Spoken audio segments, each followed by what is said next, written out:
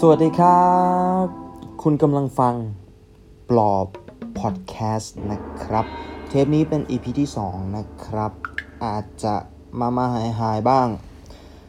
เนาะถ้าว่างๆจะมาเล่าเรื่องที่เผื่อจะเป็นประโยชน์และอาจจะปลอบและให้กำลังใจใครสักคนอยู่ละกันนะครับโอเควันนี้เราจะมาพูดถึง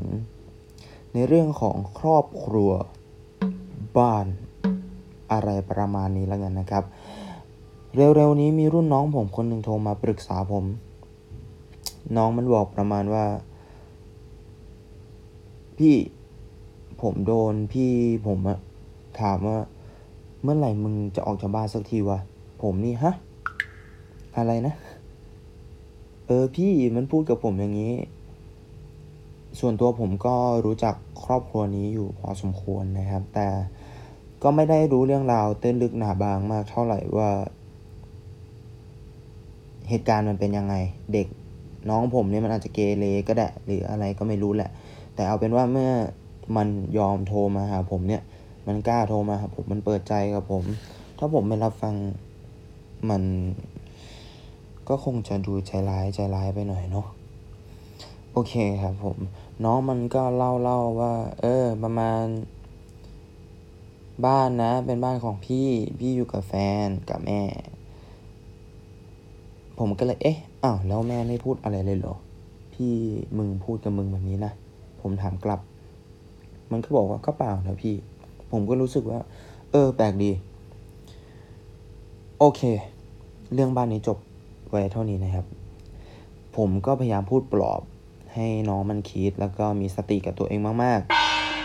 ส่วนสิ่งที่ผมอยากจะบอกใน EP นี้นะครับขอเกริ่นก่อนเลยว่าผมไม่ได้โตมาในครอบครัวที่สมบูรณ์แบบผมโตมากับแม่แค่2คนแล้วก็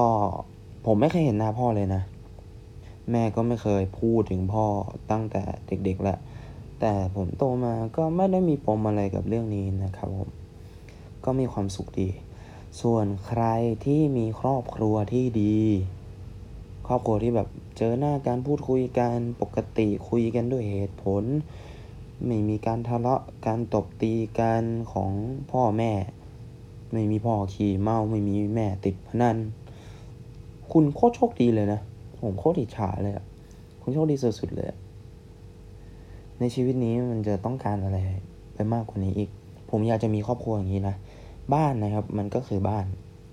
ครอบครัวมันก็คือบ้าน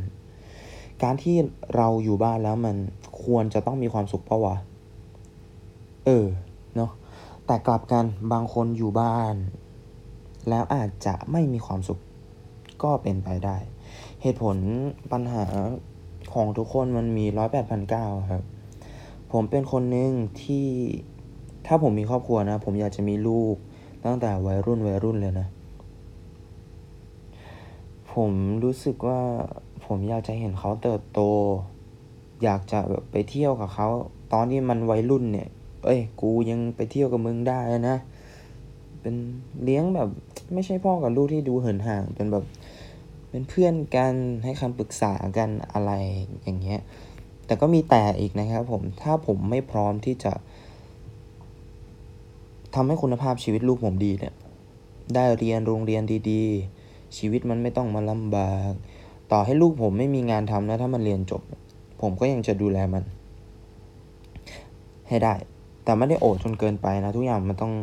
ตั้งอยู่บนเหตุและผลนะครับความหมายคือไม่อยากให้ลูกต้องลำบากอะแหละมันจะมีรายการพวกนึงที่ผมดูแล้วรู้สึกไม่ค่อยอินเท่าไหร่เวลาเห็นเด็กวัยเรียนตัวเล็กๆแล้วเขาชอบเอาไปทำเป็นสกู๊ป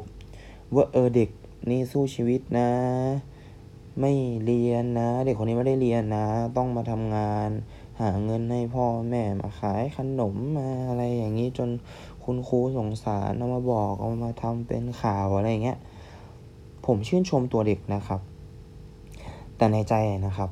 ในใจส่วนตัวผมนะส่วนตัวผมคนเดียวนะกลับรู้สึกตำหนิตัวพ่อแม่เองนิดนะบางทีลูกคุณไม่ได้ขอคุณมาเกิดอะคำพูดนี้มันอาจจะดูแรงนะแต่คุณทำให้เขาเกิดมาแล้วนะเขาไม่ใช่ชีวิตที่2ของคุณ หรือแรงงานหรือทาสของคุณนะพูดถึงตรงนี้หลายคนอาจจะมองว่าเอ้ยผมคิดแบบนี้ผมอกตัญญูหรือเปล่าแต่ผมกลับรู้สึกว่ามันคนละเรื่องกันอะถ้าเป็นผมมีลูกนะผมจะดูแลเขาถ้าเขาโตนะเขาอยากจะให้อะไรเขาอยากจะให้อะไรคงจะให้ได้ด้วยใจถ้าเราดูแลเขาดีผมคงไม่เรียกร้องไม่ต้องการอะไรจากลูกแต่ถ้าแบบเราบังคับขู่เข็นเขาแบบต้องเรียนอย่างนี้นะโตมาต้องเป็นอย่างนี้นะผมรู้สึกว่าเราจะบังคับเขาเกินไปนะแล้วมันจะมีครอบครัวที่ผมรู้จักอะแล้วแบบลูกโดนบังคับทุกอย่างทำอะไรไม่ได้ในส่วนตัวผมมันก็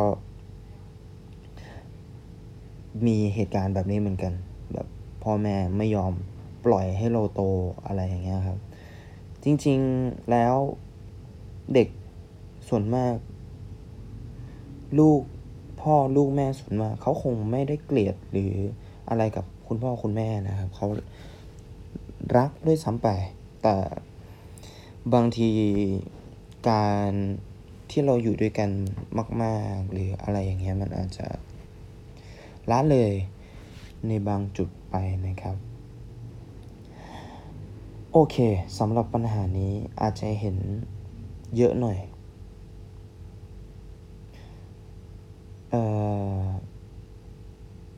เด็กเขาก็อยากจะมีชีวิตในแบบของเขาเหมือนกันเราควรที่จะแบบให้อิสระกับเขานี่มันสมัยใหม่แล้วเนาะถ้าเป็นรุ่นพ่อรุ่นแม่ผมเขาอาจจะไม่ค่อยเก็ตอะไรพวกนี้โอเคสำหรับปัญหานี้นะครับอาจจะเห็นเยอะหน่อยที่มันเป็นปัญหาเนี่ยอาจจะมาจากด้วยการที่ท้องไม่พร้อมหรือแบบเคยเห็นไหมครับบางบ้านก็ไม่ได้มีฐานะอะไรนะแต่ก็มีลูกเป็น10เลยผมก็ไม่รู้เหตุผลเหมือนกันว่าทำไมเขาถึงทำอย่างนี้เนาะแบบจะเลี้ยงไหวหรอวะอะไรอย่างเงี้ยจะด้วยเพราะความไม่รู้หรือการที่ระบบการศึกษาหรือการได้ความรู้ในการคุมกำเนิดมันไม่ทั่วถึงหรือเปล่าอันนี้ก็ไม่แน่ใจนะครับแต่มันก็น่าจะเป็นส่วนหนึ่งนะผมเป็นคนหนึ่งที่ตั้งใจว่าถ้ามีแฟนก็จะขอมีแฟนรักแฟนคนเดียวคุยกับแฟนเนี่ยคนเดียวอาจจะดูเวอร์หรืออะไรแบบนี้นะแต่ผมเนี่ยเห็นสิ่งที่แม่ผมเจอผมจะไม่ยอมให้คนที่ผมรักเจออย่างนั้นแน่นอนล่ะเมื่อครอบครัวเมื่อแบบสมมุติพ่อไปมีเมียน้อยแม่ไปมีผัวใหม่อะไรเงี้ยเมื่อครอบครัวมันไม่สมบูรณ์นะครับปัญหามันก็จะมาเป็นทอดๆไม่รู้จบส่วนสำหรับใครที่มีปัญหาครอบครัวอยู่นะครับ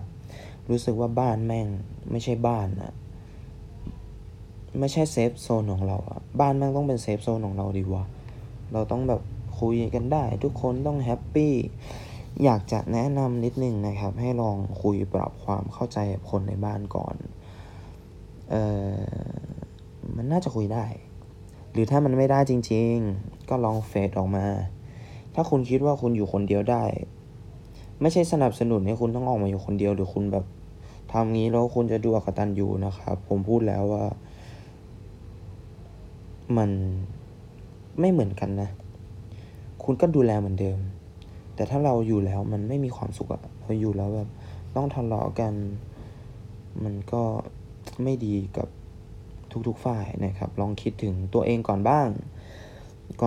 ลองคิดถึงตัวเองก่อนคนอื่นบ้างก็น่าจะดีอันนี้ที่ผมไปหาหมอจิตแพทย์มาเขาก็แนะนำผมแบบนี้นะครับยังไงก็คิดถึงตัวเองเยอะๆโอเคครับปลอบ EP2 ก็ขอประมาณนี้ละกันย้ำนะครับอันนี้เป็นความคิดเห็นส่วนตัวของผมเฉยๆนะครับผมรักคนที่ผมรักมากและเป็นหนึ่งคนที่อยากจะมีครอบครัวที่มีความสุขอย่างหลายๆครอบครัวบ้างส่วนใครที่เจอปัญหาเรื่องพวกนี้อยู่ก็ขอให้สู้ๆและใจเย็นๆพยายามใช้เหตุผลนะครับมันจะมีคำที่คนเขาพูด อยู่บ่อยๆว่าเรามักจะลืมคนใกล้ตัวเราเสมอและจะร้ายกับคนใกล้ตัวเราเสมอโดยที่เราอาจจะไม่ทันรู้ตัวด้วยซ้ำยังไงก็ขอปลอบและให้กำลังใจทุกๆคนนะครับโอเค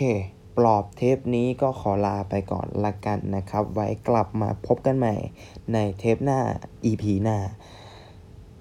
ปลอบขอสวัสดีทุกๆคนนะครับมีความสุขในทุกๆวันละกันนะครับผมสวัสดีครับ